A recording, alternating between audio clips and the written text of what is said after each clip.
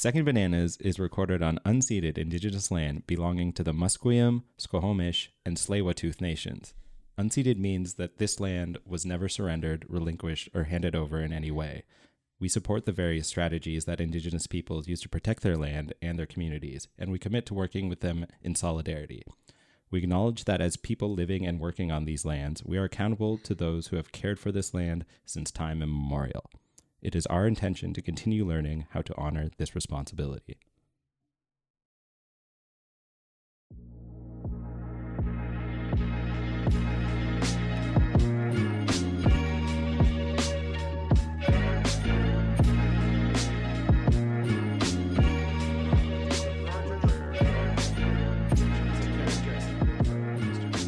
Roger the Forger?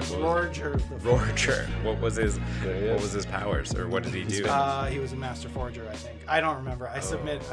Master forger, like I submit them and forget them.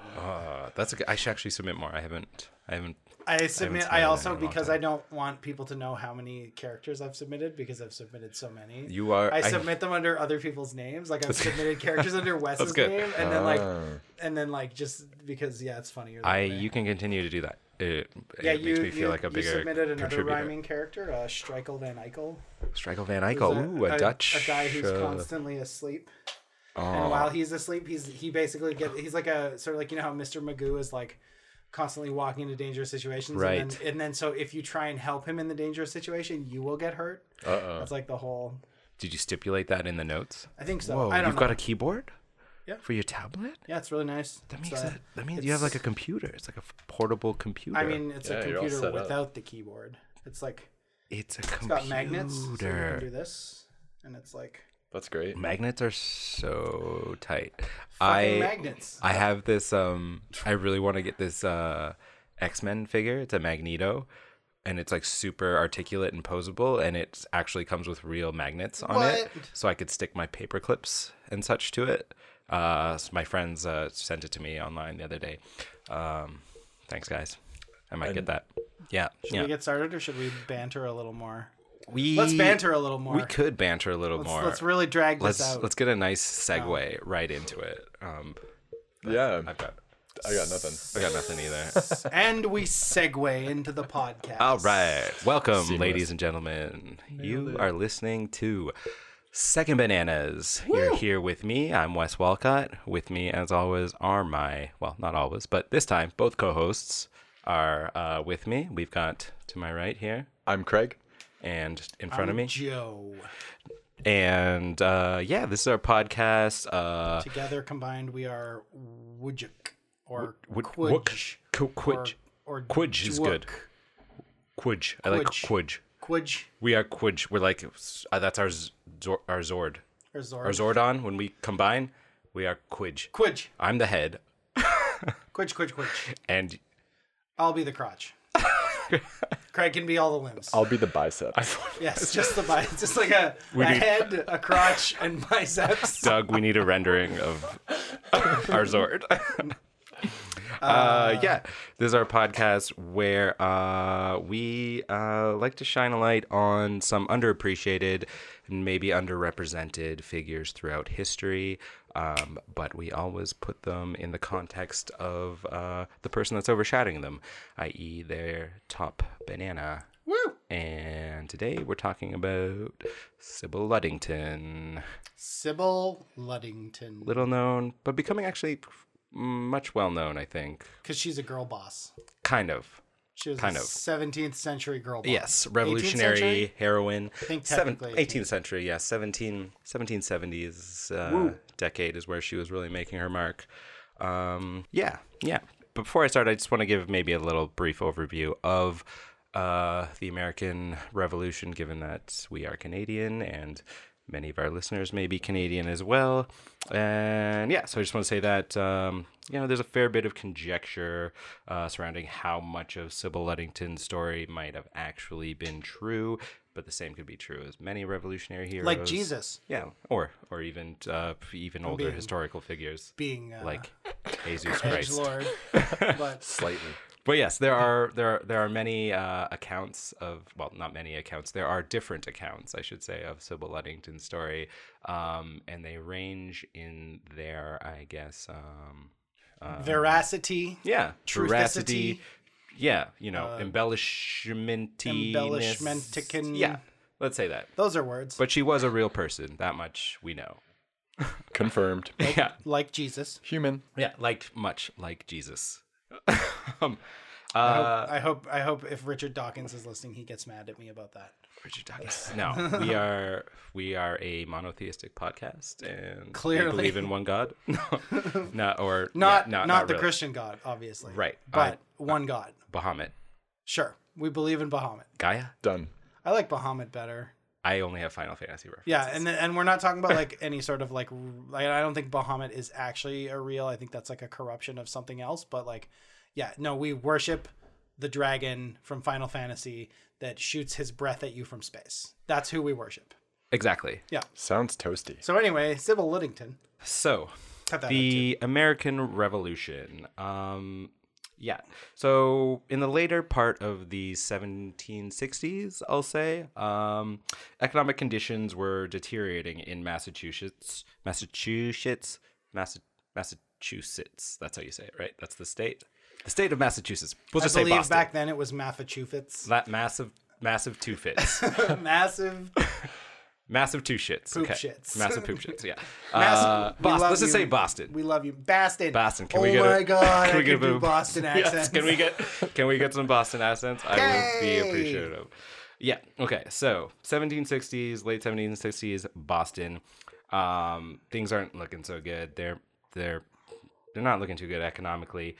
Meanwhile, Great Britain, they're using its power to further tax the colonies. This is like the American colonies.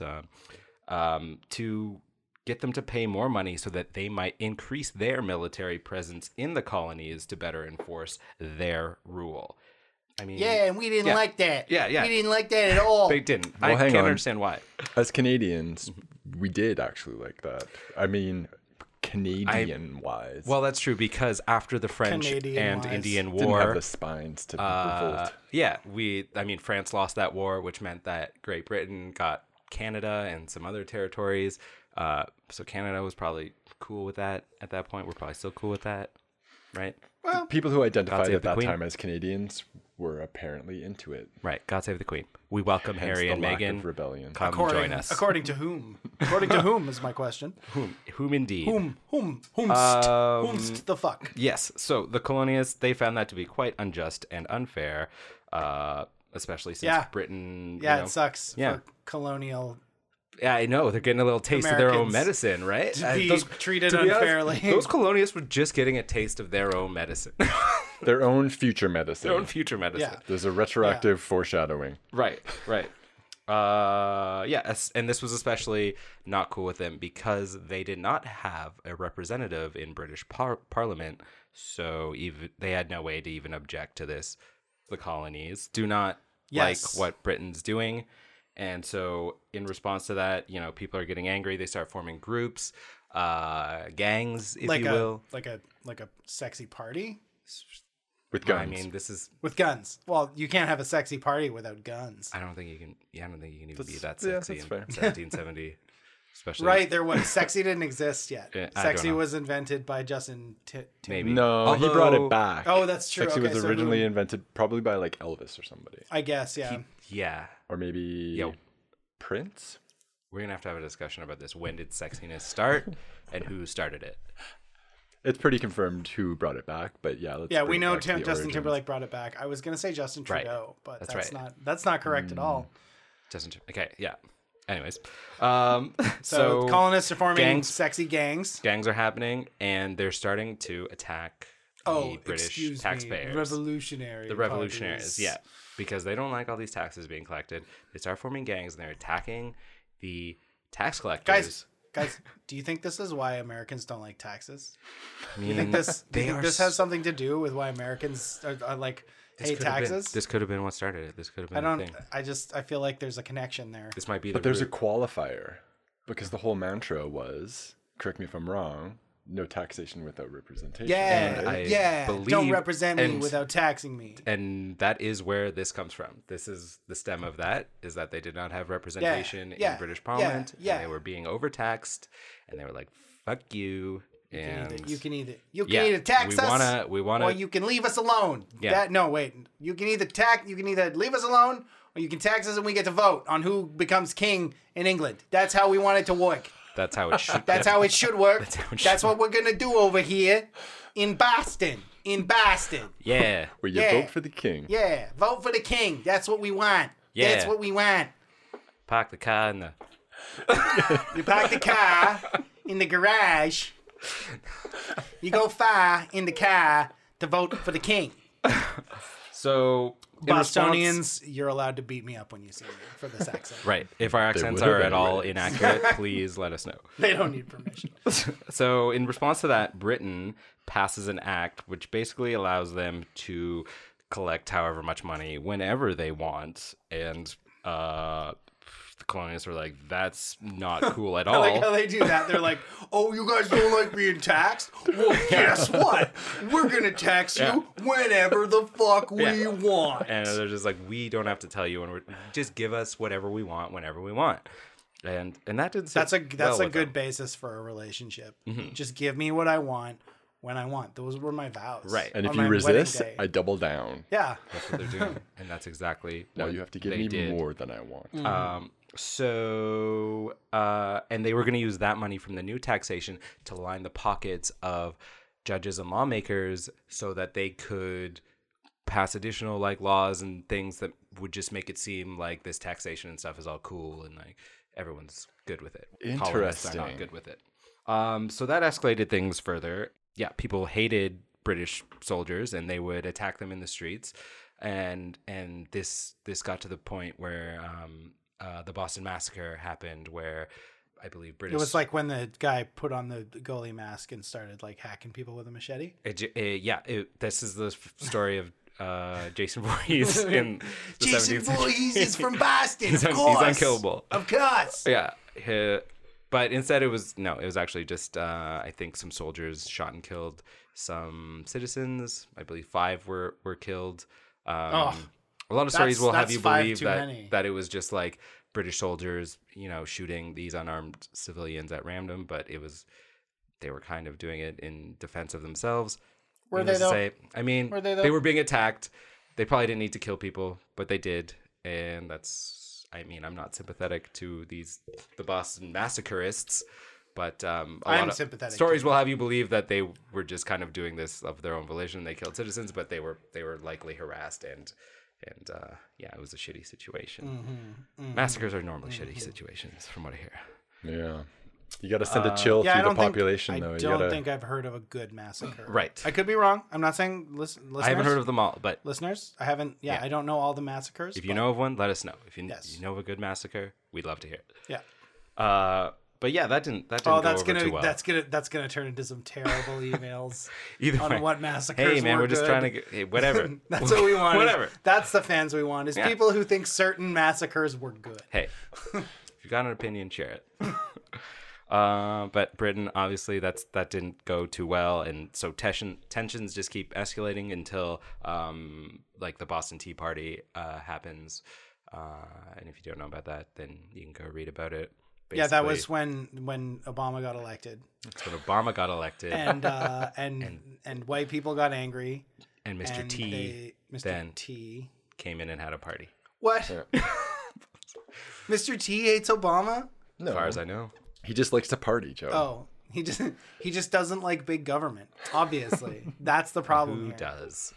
So that set the stage for the American Revolution, where our heroine comes into play. But first, let me tell you a little bit about our top banana.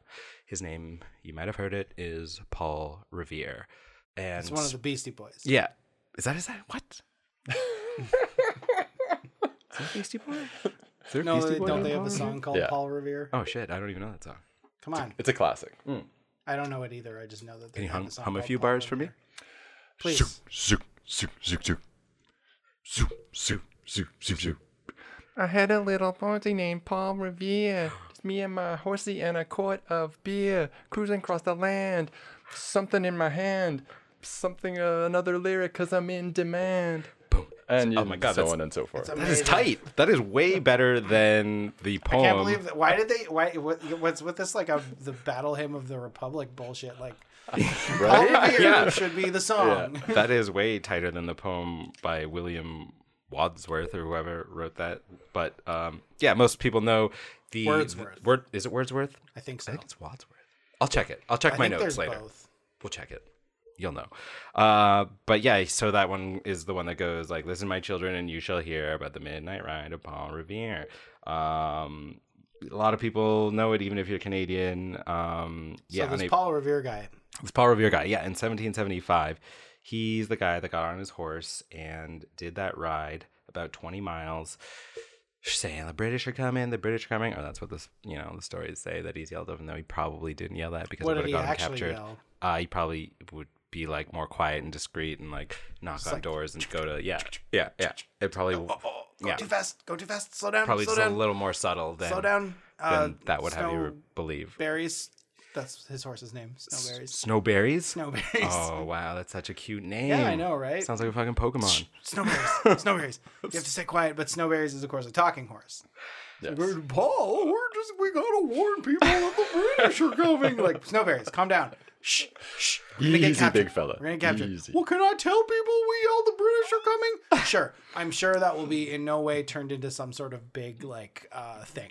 It's fine. But just not. For now, Snowberries, just be quiet. Okay, Paul. Snowberries. It's a good horse. Unsung hero. Yeah. I think the real second banana even less sung than Sybil. Yeah. Yeah. So that's all well and good. But if you believe the stories, and I'm not necessarily saying you should, then Snowberries had a tendency to stretch the truth a bit. Yeah, he's a filthy liar. But there's probably a few other revolutionary heroes and heroines other than Paul Revere that you should be more familiar with, because Paul Revere didn't even make it to his destination. He was captured partway through. And what a cuck. Yeah, and there's other writers that definitely probably did more to sound the alarm than Paul Revere. And one of them is our second banana, Sybil Ludington. Sybil Ludington, yes. Born April 5th, 1761 in Fredericksburg, New York. Oh, so she must be dead now. She is dead. Yeah, I checked. I double-checked. Spoilers. Yeah, sorry. Spoiler alert. But she is the first daughter to Henry Ludington and Abigail Knowles, who were first cousins. Abigail Knowles, of course, being far Beyonce's. descendant of Beyonce. Beyonce's, yeah. Yes. Great. Yeah. Great. Twice removed, maybe. But yeah, first cousins. So Sybil was pretty heavily inbred, but that didn't stop her. That shallow gene pool did not stop her. Wait, what? For real? Well, yeah. Second cousin? Abigail. No, they were first cousins. Firsties. Why settle for second? Yeah. Hey. People were really into their cousins back in olden times. I think especially if you're wealthy back in the day. Yeah, you don't want to mix with the peasant. Yeah, you don't want to dilute your inheritance. There's a saying, keep it in the family. I always thought that was like referring to jewels or something like that. No, it's referring to fucking. It's referring to sperm and eggs. And jewels and fucking. All the above. Sometimes they fuck with the jewels. It's like a rich people thing. It's like, you know how sometimes you tuck your balls up in there? Yeah, it's just the same thing, but with jewels. A sparkle fetish? Yeah. Oh my God, yes. I bet Grimes and Elon Musk know all about that. What else are you going to do with jewels? Other than do sex things with put them loose in your pocket? Extremely boring. Like, the only reason people keep them is because, like, it's a good way to to carry a lot of wealth in a small package. And I know this because of Diablo. But yes. So her father, Henry, he owned a successful mill and would come to found the town of Ludington, which is now part of Kent today. Still known as Ludingtonville. That's a really where's nice... Kent? My American geography is bad. Just rolls off the tongue. Where are you from? Luddingtonville. Yeah, Luddingtonville. I'm from Luddingtonville. Thank you. Why didn't he call it Luddingtown? I feel like that would be much easier. Luddingtown. Damn it, Wes. But I guess towns that just like you gotta go there. We gotta go there and tell these people what they need to do. We're gonna go tomorrow. Okay, just refreak things. Yeah, try it. Yeah, let's go. Listen. We know you're Luddingtonville. Shire. We know it's been 300 years. Just saying. Yeah, Luddingtonville lights. Town. No. Let it sit. Let it sit in your head. Luddingtonville town. Luddingtonville town. I like it. It's nice. There's no ambiguity. Sometimes you want a few more syllables to give it like a poesy to it, right? Yes, that's true. Yes, Luddingtonville town. It's nice. So she's probably from, or the city is probably from in Massachusetts. Or? Well, this is New York, but yes, okay. Massachusetts is it's not far. However many miles away. I'm gonna say, I know Connecticut is about 20 miles away from where she is. My U.S. geography is not great. Neither is my regular geography. That, like, it's up there in the eastern seaboard. It's all drivable. It's all drivable. All right. Okay, you could get a horse from one place to the other. Yeah. So she could ride all these places, and she did. So, her father, successful mill owner and landowner. And in addition to being that, he was also the head of the local militia. He was also the head of the KKK. Possibly. I did not exist at this time. But What's the difference? What's the difference? I definitely would not put it past me that he owned slaves. Right. Well, yes, if he's a landowner in the 1700s. Yes. Unless... I think that's very true. Because this is also interesting, there are some accounts that say Sybil Luddington was black. Which like, only one account that I had heard, but I have no idea. African American. Oh right, yeah. Some shade. You, Wes. Thank you. Yeah. Be careful. You know what they look like? I've never seen them in my life. They have some darker skin tones. Really? So I've been told. Oh, interesting. Black people, just let us know if that's true. Yeah. Hit us up in the comments.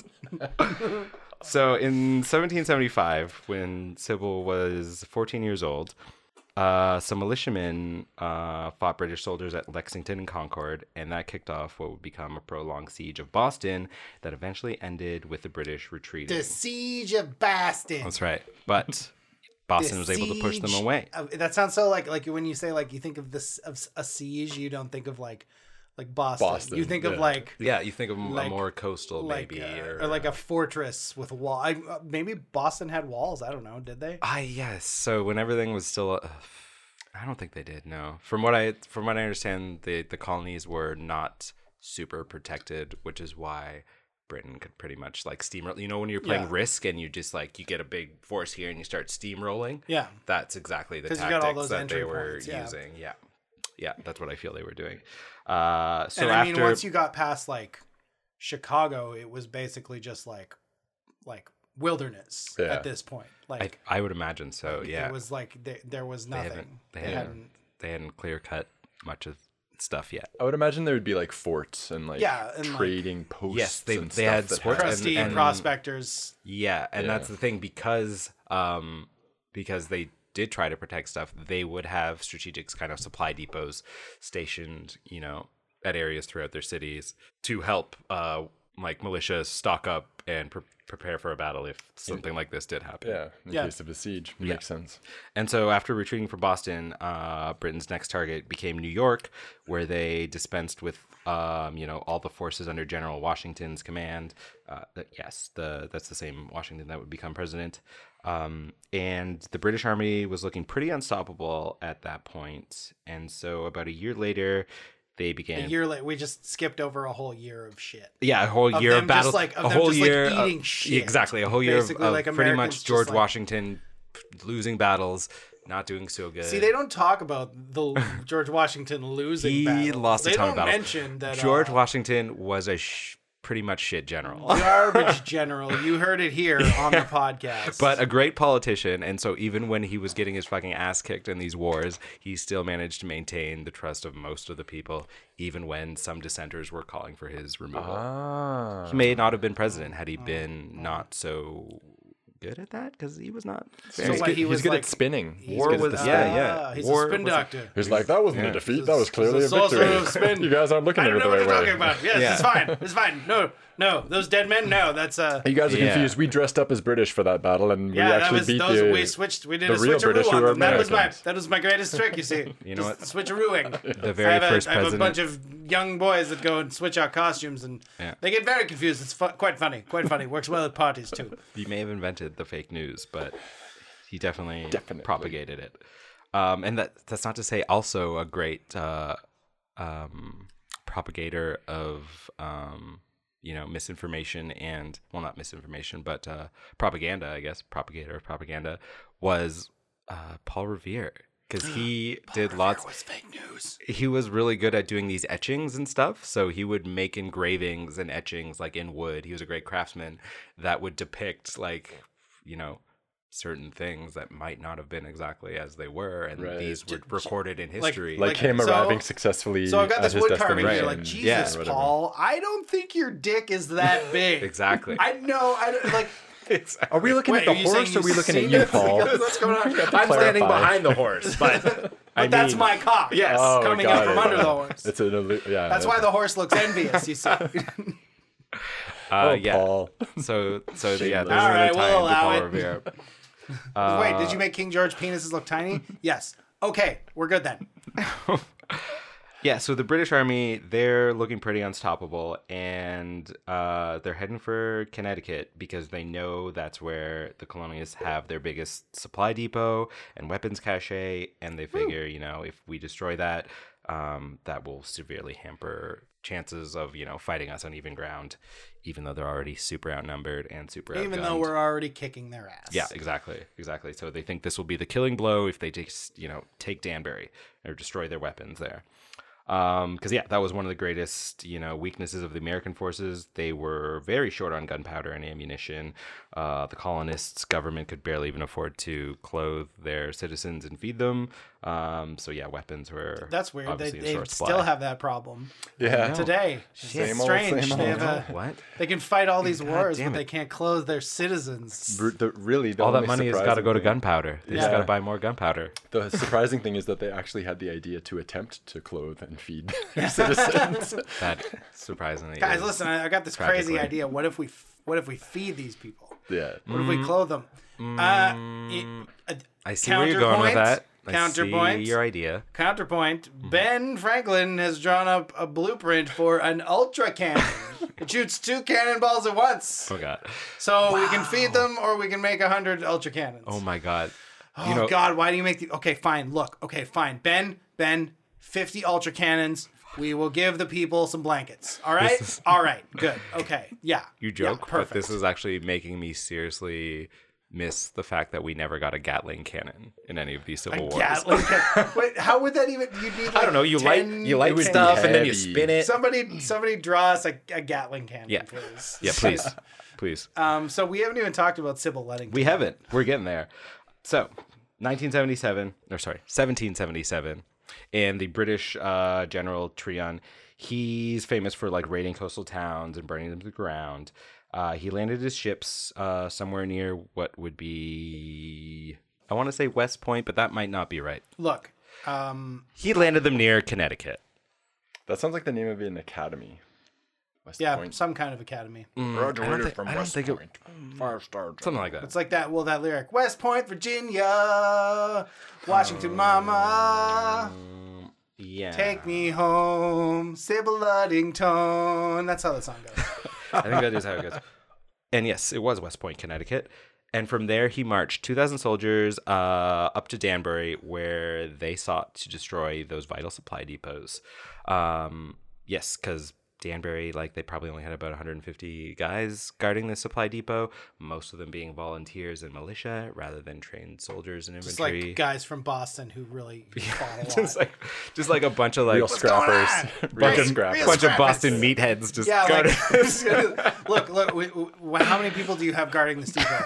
Well, it's about 150. I don't think that's enough. No, you don't understand. These guys are from Boston. Yeah. Oh, they're from Boston. Yeah. One of them's my sister Rita's boyfriend, and fuck, does he love to scrap. He does a bruiser. I saw him take on 4 guys at once, okay?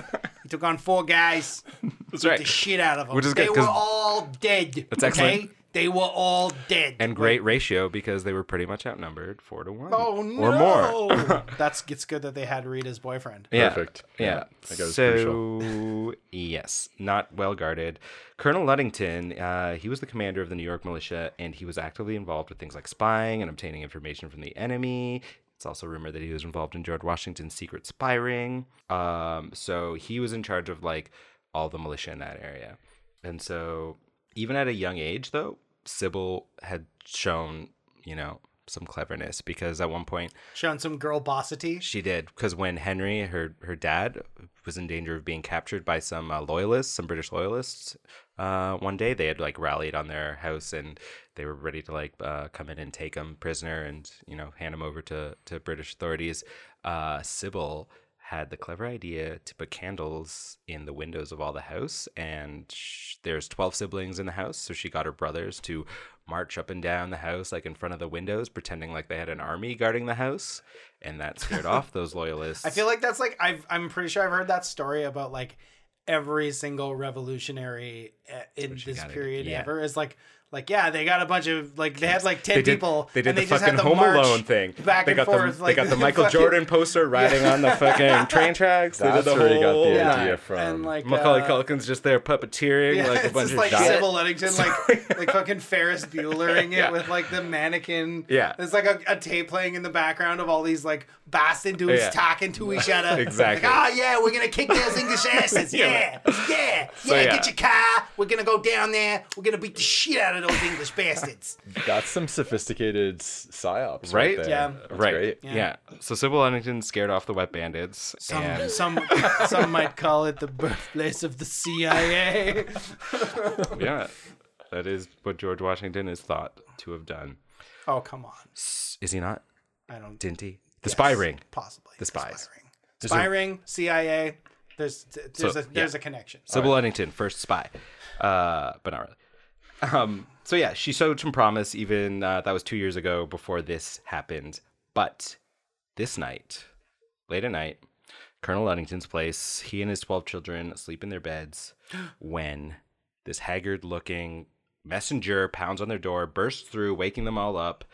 Like a real Boston guy. Yeah, and he's, I assume, I don't actually know. What Mr. Ludington! Mr. Ludington! Yeah. Bursts in, and he's like... I came here in the car! Yeah. I'm just going to keep saying car. He's probably riding a horse, but... A horse car. He basically comes in and says, Do it in the accent. There's some soldiers. In the accent. Some soldiers, they're coming. They're heading for Danbury. And they're about to fuck that shit up, mate. Excellent. Nailed it. I like how I went from JFK to Australian. My accents are not good. That's why you got to practice, Wes. That's why I'm making you do them. Joe, I don't get as much practice as you. Yeah, I don't practice either. I'm just keep doing it. Well, they're excellent. Much more authentic, unpracticed, Wes, right. if you want my feedback. Yeah. So exactly. Danbury's about to get wrecked. And that's a big problem because Colonel Ludington... He had sent all of his men back to their like farms and stuff for the spring so they could plant their seeds and plow their fields and stuff. Plow their wives. Well, after war, wives. After war, you want to get busy. You got to plow your wives and plant your seeds. Exactly. Yeah. Oh, dear. I mean, I'm sure some of them plowed their husbands. It's fine. Whatever. So yeah, that's real bad news. So he's like, we got to send messengers out. We got to get the word out to people. We got to send the warning out. We got to muster our forces to combat this and counter this movement of British troops. But the messenger that had brought them that message passed out on the floor because he had just ridden however many miles from where he came from and was totally road weary. What happened to his horse, though? His horse might have been okay. His horse was probably super tired too. Because he collapsed. Yeah, he collapsed. I mean, he's not doing the running here. He's riding a horse. Come on. But I mean, riding a horse. I don't know. I don't know if you've ever ridden a horse. I rode this horse. Yeah, but compared to the horse, Compared to the horse, saying the guy's doing work. I'm just saying who's doing the most. So his fatigue is the horse. Yeah. Oh, for sure. His fatigue is more from just like lack of sleep, but obviously the horse is doing all the work. We need to do a Second Bananas horse edition because there are fucking horses doing work out there. Yeah. Listen, I'm not horses, getting enough credit. Horses, we see you. Yeah. We see you, horses. We see you. You are seen. So Colonel Ludington was in a bit of a pickle here. His men were gone. He would have to remain there in case his men came back. Although I've heard other accounts saying that he was also super road weary because he had just come back from a long journey. So he was just like, people that are road weary I can't go out and ride again. Who's gonna send this message? Yep, revolutions are tough. And you know who stepped up to the challenge? You guys know? You guys know who this is? Andrew Dice Clay. That's right. No, you're right. It was totally Sybil.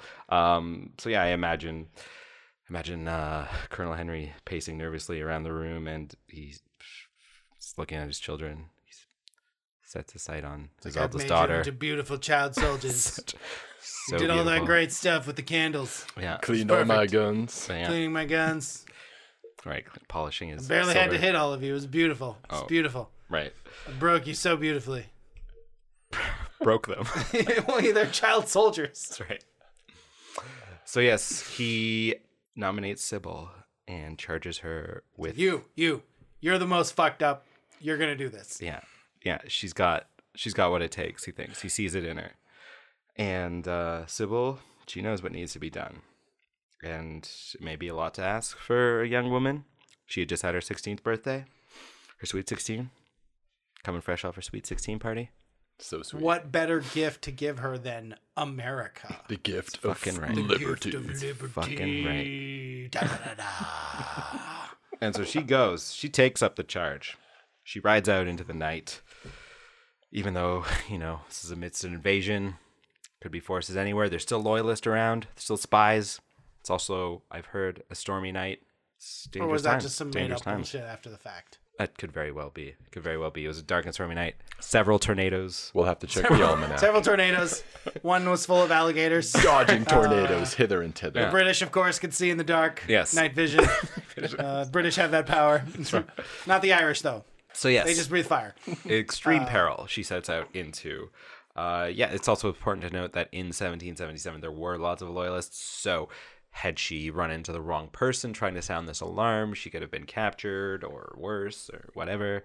Politics in America sound pretty divided at this time. Yeah. Oh, man. Can't they just get on the same page? I feel like we're drawing parallels, guys. I feel like we could draw some really wonderful I was just making parallels. an observation. I don't see them. That was it. I've got nothing else to say. Okay. So she's off. She's riding her horse. Her horse is named Star, which is that's an all right name. I mean, not as cool as Wonderberries or whatever. Yeah, I'm going to say Paul Revere had a cooler horse named Frostberries. Frostberries? Snowberries? It might have been Snowberries. Snowberries. Someone remind me. We'll cut in. Hit us back. Member berries. West? Member? So she's riding. She's riding Star. There's issues about what her attire was or what she was riding. Some conflicting things say she was wearing a red scarf. All about the women's dress. Yeah. A dress. Everyone has an opinion. A lot of stories say she was wearing a dress and riding side saddle. Other stories say she was wearing her father's clothes, or she was definitely wearing pants. I think the dress side saddle makes for a nice story. Let's go with that. I like the pants thing. She's wearing a. I like some queer subtext here. Okay, we're gonna go with the pants. I'm proud of that. I think that's good. I think we should go with that. We're gonna go with the pants. We're switching it up. We're going with the pants. We're rewriting maybe history. One of those tri-corner hats, but no coat. Actually, no. I never saw her wearing a vest and rolled up sleeves. Rolled up sleeves. No, you never saw her wearing a hat, but you weren't there. I wasn't. You're right. So we'll give her that. Exactly. She got the tri-corner hat. She's basically a Minuteman at this point. No. Like I said, no coat. Just vest with a shirt with sleeves rolled up. Red scarf. We can go with. I'm fine with the red scarf. She's got a red scarf in the stamp. Stamp? 80-cent stamp. 8-cent stamp. Oh, she's honest. I thought you meant she had a stamp. I was like, why does she need a stamp? No. What's going on here? This is a revolution. She made it. The British are coming. The British are coming. Like gets to the post office, writes on a piece of paper. Yeah. The British are coming. Flips it over, folds it up, writes, George Washington, care of the Revolutionary Army. Put my home address in the corner. Sybil Ludington, female Paul Revere. 80-cent wearing stamp. pants. Yeah. What a shitty nickname. The female Paul Revere. Yeah, that's what people call her. And then okay, listen. You're a cool mailman. You cannot tell the Loyalists. It's like, do not. No, I'm serious. Like he takes it and she's like holding on to it. She's like, seriously, do not. Okay. And he and that's when she knows. And then she lets it go. Yeah. That's how it happened. Spoiler alert. That's for the tributes. She makes it onto an 8-cent stamp. Yes. So she's riding. She rides. What the fuck can an 8-cent stamp get you these days? Wow. I don't know. I don't know how postage works. Why is she? I don't know how far an 8-cent stamp goes. Some bullshit. Yeah, but once again, white women are treated awfully in America. I don't know. White rich women get the short shrift every time. Yeah. I meant Paul Revere probably got like a 40-cent stamp, but whatever. I mean, did you see the size of his member? Yeah. Dude had a horse. Could barely fit on the 40-cent stamp. Paul Horse Dong Revere. Yeah. That's what he's known for. He's so handsome too. Okay, so back to Sybil. She's riding, and she rides for like 40 fucking miles or something. Anyway, like way more than twice the length of Paul Revere's pussy ass ride or midnight ride. Fuck Paul Revere. Whatever you want to call it. Fake dick wearing motherfucker. Slacker. Fake dick carving motherfucker. Yeah. And so along the way, she is alerting her father's militiamen, telling them they need to get back to her father's house, muster their forces because Britain is going to burn Danbury. And she's also warning lots of townsfolk and, people, farmers along the way, giving them the chance to escape. Sweet. So she rides out. It's midnight. It's got nothing but the moon and the lights to guide her. Maybe some lightning from these bitch-ass tornado storms. Some alligator lightning. Yeah. But that's all she's got. And she's heading to Danbury. And it said that along the way, early in her ride, a man offered her escort so that she might have some protection on her journey. But she denied it and instead told that guy to ride out in the opposite direction so that he might warn even more people and muster even more people to her father. Makes perfect sense. It's a class move. Yeah. This sounds definitely very real. Yeah, that sounds like something real that definitely happened and was no way to embellish the story of her revolutionary heroiness. Yeah. Makes sense, though. So she's riding to Carmel, New York, and she was able to get word to some other messengers who then rode east and continued to raise the alarm that way while she moved southwest to rally more militia. There are also reports that she encountered some highwaymen along the way. Not highwaymen. And these highwaymen tried to assault her, rob her, probably tried to steal her horse. But she was riding with all she had. She didn't have any weapons or anything unless you count the tree branch that she carried with her, which she may or may not have actually carried with her. Stories say that. I don't. A tree branch. Yeah, a tree branch. Why a tree branch? Like, that seems like... They say it was to... Look, Sybil, yeah. You're leaving on this long journey. Yeah. You might encounter deadly hostile forces. You are going to have to worry about both loyalists and highwaymen. Yeah. Take this tree branch. Yeah. No, she didn't take it. She was given nothing. She found the tree branch on herself. Fuck, of her they own didn't accord. even give her a tree branch. They're like, nothing. Should we give Sybil a tree branch? They didn't give her a tree branch. She'll find one. She'll find a good one. But it doesn't make sense because it wouldn't have made sense to give her a quarterstaff or anything because it's like, what the fuck is she going to do that? But the tree branch was mainly to whip her horse to make it go faster, and also she used it to wrap on houses to wake the occupants within. Well, yeah, because she can't use her hand for that or anything. It might get a little fucking damaged after knocking on 400 houses. Or whatever, yeah, man, come on. Not dude. 400 houses, but use your brain, Joe. Look, I spend months practicing knocking on doors to build up a callus. All right? In case of a revolution? Obviously, in case of a revolution. Yeah, that's my number one goal. Clearly, you've never been an alarm rider. It was different times back then. I guess it was. I guess. So she turns away the highwaymen with the She story has it, she beats the fuck out of them and continues on her way.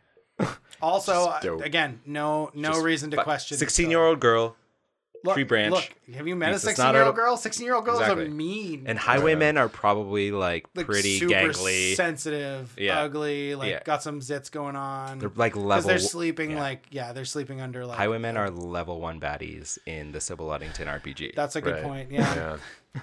So by this point, she's already gone as far as Paul Revere did in his ride, and still she keeps going. And now heading north to warn some farmers and, more people in the rural areas. In total, she traveled about 64 kilometers. And I think she probably helped to rally 400 men to her father. And probably that's fake news. Yeah, and save the lives of whoever else she warned and told to get out of the way. So yeah, that's basically her ride. But by dawn, her efforts resulted in, as I said, roughly 400 men being armed and ready to fight. And by the time they got to again, Boston guys, like Boston guys, these big New York guys, big Boston guys. But sadly, yes, Colonel Ludington and his men were not able to prevent Danbury Armory from being destroyed. It's like, fuck, Dad, too late. Come on! I did all this shit for you. Yeah, they were too late to save Danbury. It was the supply depot had been raided and burned. But because they knew the land, because Henry and his men knew the land much better than the British soldiers, they were able to exploit a number of tactical advantages, like burning bridges and cutting off certain routes that eventually made it so they were able to push the British forces back to their boats. Guerrilla tactics. Yeah. Love it. Those tactics, yeah. And so it's kind of hard to say whether it was like, who won and who lost. If you look in terms of losses, the British forces, I think, suffered about 4 times the losses of the colonists, but the colonists lost Danbury and very important supply reserves, so tactically it might have been about a wash. But it was still a pivotal battle for the American Revolution, and so by pushing the British back to their ships and preventing them from taking any further land, or by getting a foothold in New York, it said that this would help pave the way for future battles, future victories for the colonists in the American Revolution. And, ultimately helping them, become the country that they are. The country that they fought against to get away from, and their horrible, horrible policies. Right. Exactly. Yes. So when that battle was over, George Washington himself came and gave a personal thanks to Sybil Ludington for doing a good job gave her a of stick rallying and poke those girl boss tattoo horses. himself. No, that's about it. Yeah, that is about it, because Sybil Ludington, she kind of fell into obscurity after that. She got married. What? The female Paul Revere fell into obscurity? She did. I don't believe it. A little bit. She was kind of a hero among her community. When she's 23. Oh yeah, great. Yeah. Great. I can feed my family with that. Feed my family with your fucking gratitude. I didn't even get a carving where I had big titties. Like Paul Revere got a big dick. I just want a carving where I got big titties. That's all I want. Damn it. Or at least some nice spectacles. Yeah. Actually, when you look at her statue, because there was a statue made from her, it's like foaming at the mouth because it had some kind of like oxidation. So when you look at it, it just looks like this crazed rabid girl on a horse. But anyway, it's the cost of freedom. I will take it. Cost of freedom is rabies. I would take a statue even if I was foaming at the mouth. So, after her ride, she settles down. She marries a nice gentleman named Edmund Ogden when she's 23. But then every time they fight, and he's like gets upset with her. She's like, "Excuse me, did you ride 65 kilometers to warn people about the British?" Don't make me saddle up. I don't think so. Don't make me saddle up. And don't forget, road, I know all those Boston guys. That's pretty interesting because. Like, they pretty much lived in poverty for the rest of her life. Like, she, despite her, contributions during the Revolution, she wasn't offered a pension. And even though her husband, Edmund, was a soldier in the Connecticut Army, he was also denied a pension. What? So they were just a couple poor bastards. And, that's pretty much how they lived their lives. They did have one child. Oh, this is a really great story. Yeah. They had one child, but that did live on to give more descendants. She might even have more descendants. They did manage to have one child who lived in poverty. Yeah, I think they must have just not wanted like financial stability. Yeah, they must have just loved. I think they wanted to be financially independent. They wanted to retire. Just bad choices. They wanted to independence, retire early. It does seem very odd because, like, I mean, her father seemed super well off. He was, a big political guy and, the head of the militia, owned mills, you'd think she would have inherited something. It's wild. But then you think she had lots of brothers. And despite being the oldest in the family, they probably got all that. It's like they were probably all jealous because they didn't get to do the money run to save the country or establish the country. Yeah. She just kept bringing it up at Thanksgiving. She's like, again, like she will say this to everyone, like, hey, did you ride 65 miles? Did you alert the people the British were coming? No, I don't think so. No, it didn't. You're too busy doing your little silhouette delusion thing back at Dad's house, pretending like there was a whole army there. Stuff, pretending to be an army. Cool, cool. Call me when you've ridden 60K to save the country. Yeah. So she did have that. She at least had that going for her. She could loom that, had that, I find that hold that over outrageous that she lived in poverty after that. Yeah. With a general as a dad? Yeah, and to be honest, I could do more research and see what actually happened to Henry and, why her situation was what it was, but I assume it was because her brothers took most of the inheritance. Yeah, patriarchy sounds like a pretty good explanation. Yeah. Yeah. So she does rest now in a cemetery. She does rest. She rests. She's in repose. Yeah. After those 64 kilometers, she never wanted to go anywhere again. Big snooze after that. Yeah, after her husband Edmund Ogden died, she became an innkeeper. She did live to the ripe old age of 77, which is pretty good for for that time, for sure. Yeah. Lived in old age, so that's she's got that going for her. Right? Which is nice. Yeah, it's nice. America totally became a thing. I love getting old in poverty. That's a really great way to spend your last years. So good. There are a few tributes in her name. Never put into song like Paul Revere, so she never achieved quite that acclaim. Yeah, Beastie Boys. What the hell? Yeah. You guys, you're feminists now. You're married to Kathleen Hanna. Sybil Kathleen Erasure. Hanna, Adam Yauch. Yauk? Is it Yauk? I don't know. Is he the one she's married to? I'm not sure. I call it Yauk. Where is the Sybil Ludington track? Where is it? I'd like to hear it. Your fans are waiting. Come on. So yeah, as we mentioned earlier, she did get her face printed on the 8-cent U.S. postage stamp. Dope. Yeah. That stamp gets things places. Yeah, for sure. 8 cents gets you very far these days. Big time. I don't even know what that would get. That probably won't even make it as far as her ride. But it's good. It's good that you're on that stamp. I would like. Yeah. I've seen it. It's really important. It's funny because the stamp does look like it's an amalgam of all of the stories that you heard about her. Yeah. She's like, there's stories that she wore a red cloak, or there's stories that she wore. Huge titties. You can't see it because she's wearing too many cloaks and scarves and things like that to try and appease all of the different attire that people thought she was wearing. Yeah. But that's hilarious. So I imagine there's a massive pair of cams under that. You're making this sound perfect. She wanted it, okay? Right. It was Wes. She was just. It wasn't even that she wanted it. It's just like a contract thing, right? It's like, well, Paul Revere had the giant cock, so I've got to have the giant titties. That's right. Plus, as the female it's like a Revere. prestige thing, right? And the Postmaster General's like, well, obviously. Yeah. Well, obviously. Obvious.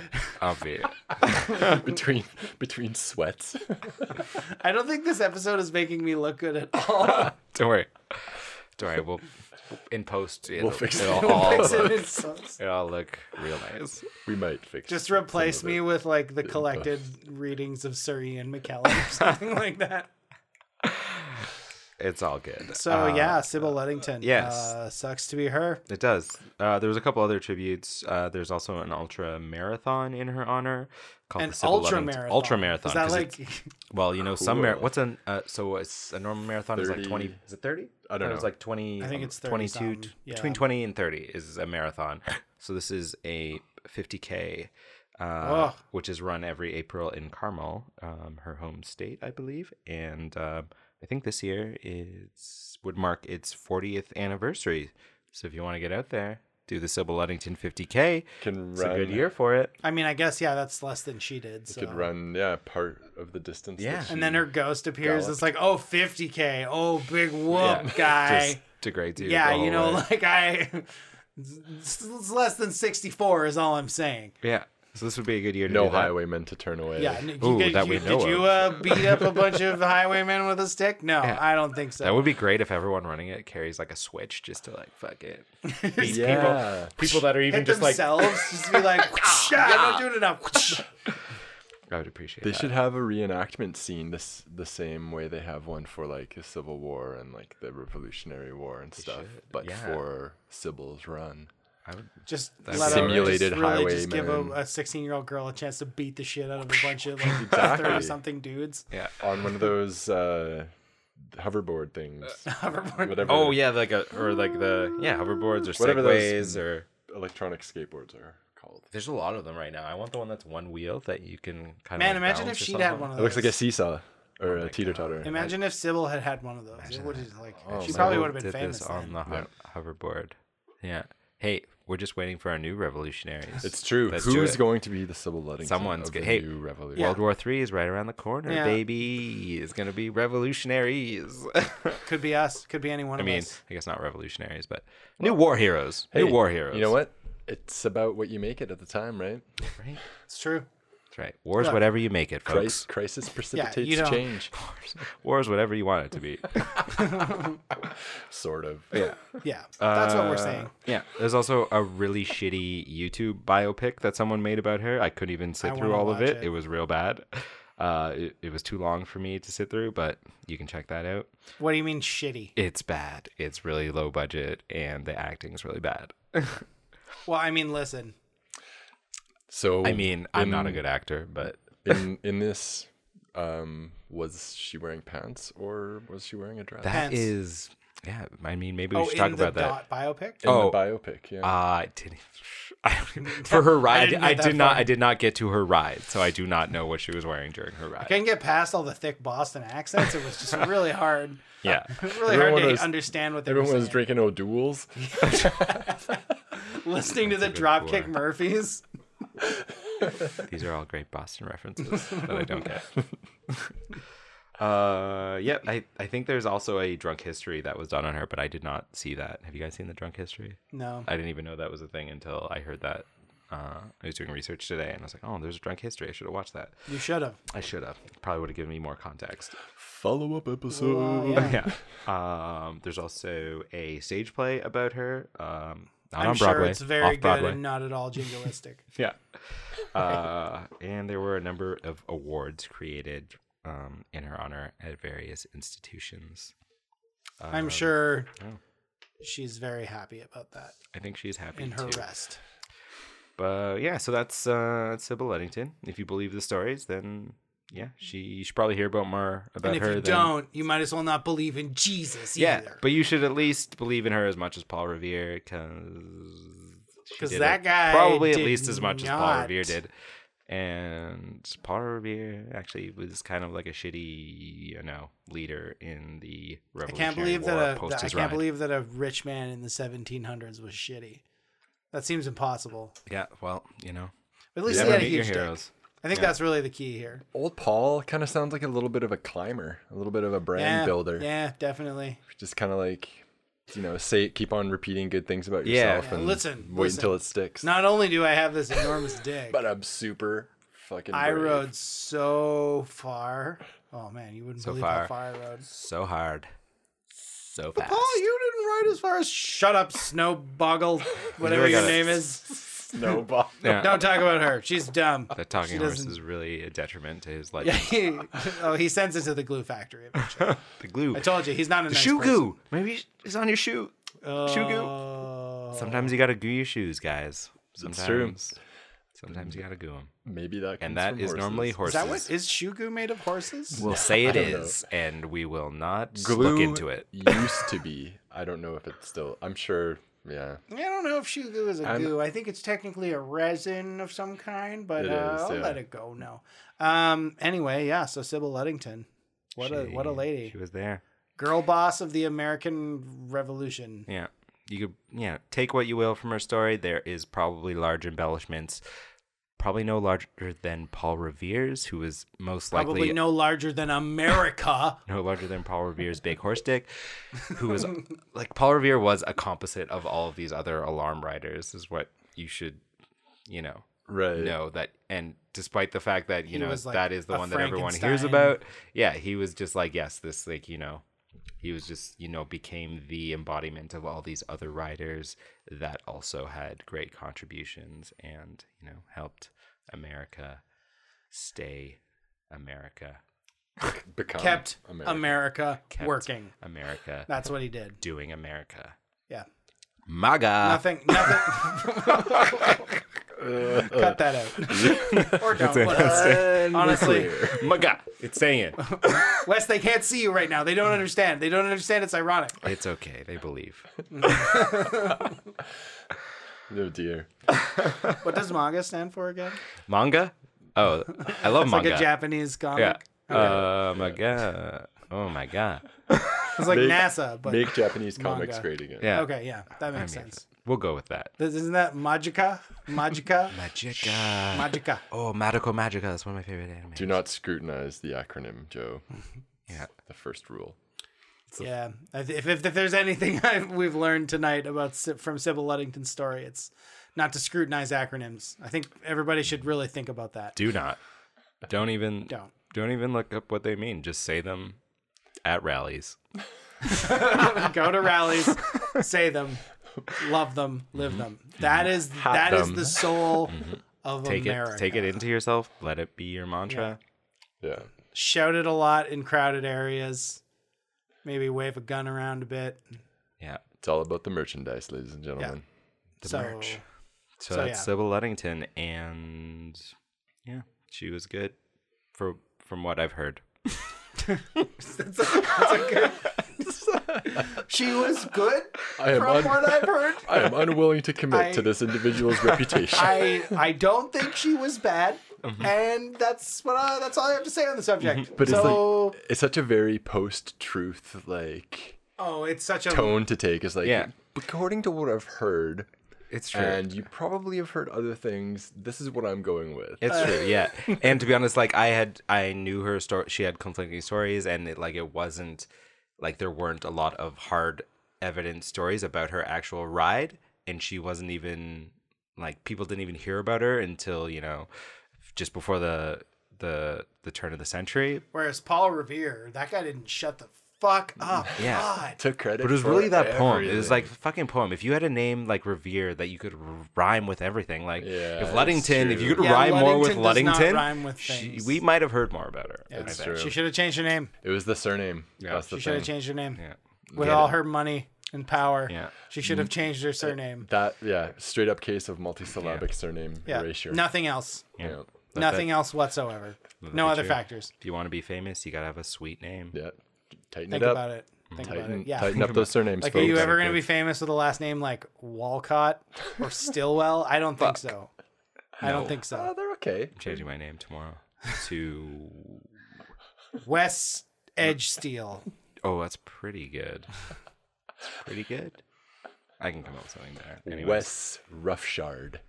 Wes. No, too many that's syllables. more similar to my. Wes Ludington. That was good. That was good. Anything else you want to say about Sybil Ludington?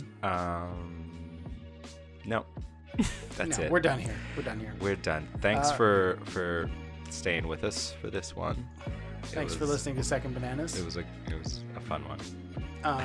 You can contact us, secondbananaspod@gmail.com. This is one of our final episodes for Revolver, and we look forward to hearing from you. Yeah, if you want, you can find us online. I'm Wes Walcott on Twitter and Instagram. And I am @StopJoeNow on Twitter and Instagram. Do I have to say anything here? No, we could probably just we'll leave it. You can only find Craig if you cut yourself and drip some blood on a mirror in pitch darkness under the new moon and call Craig's name into the wind. Thanks for listening, and we'll see you in the next episode when we will be talking about Lou Graham, famous Seattle Madam. Woo-hoo. Cool. Bye. Take care. Later. Bye. Bye.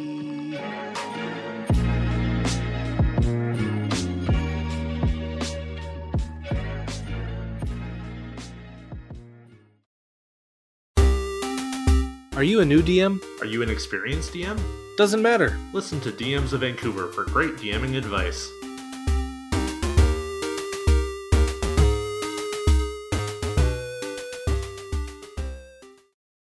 This is a Cave Goblin podcast. For other podcasts like this, visit cavegoblins.com. We hope you have enjoyed this program.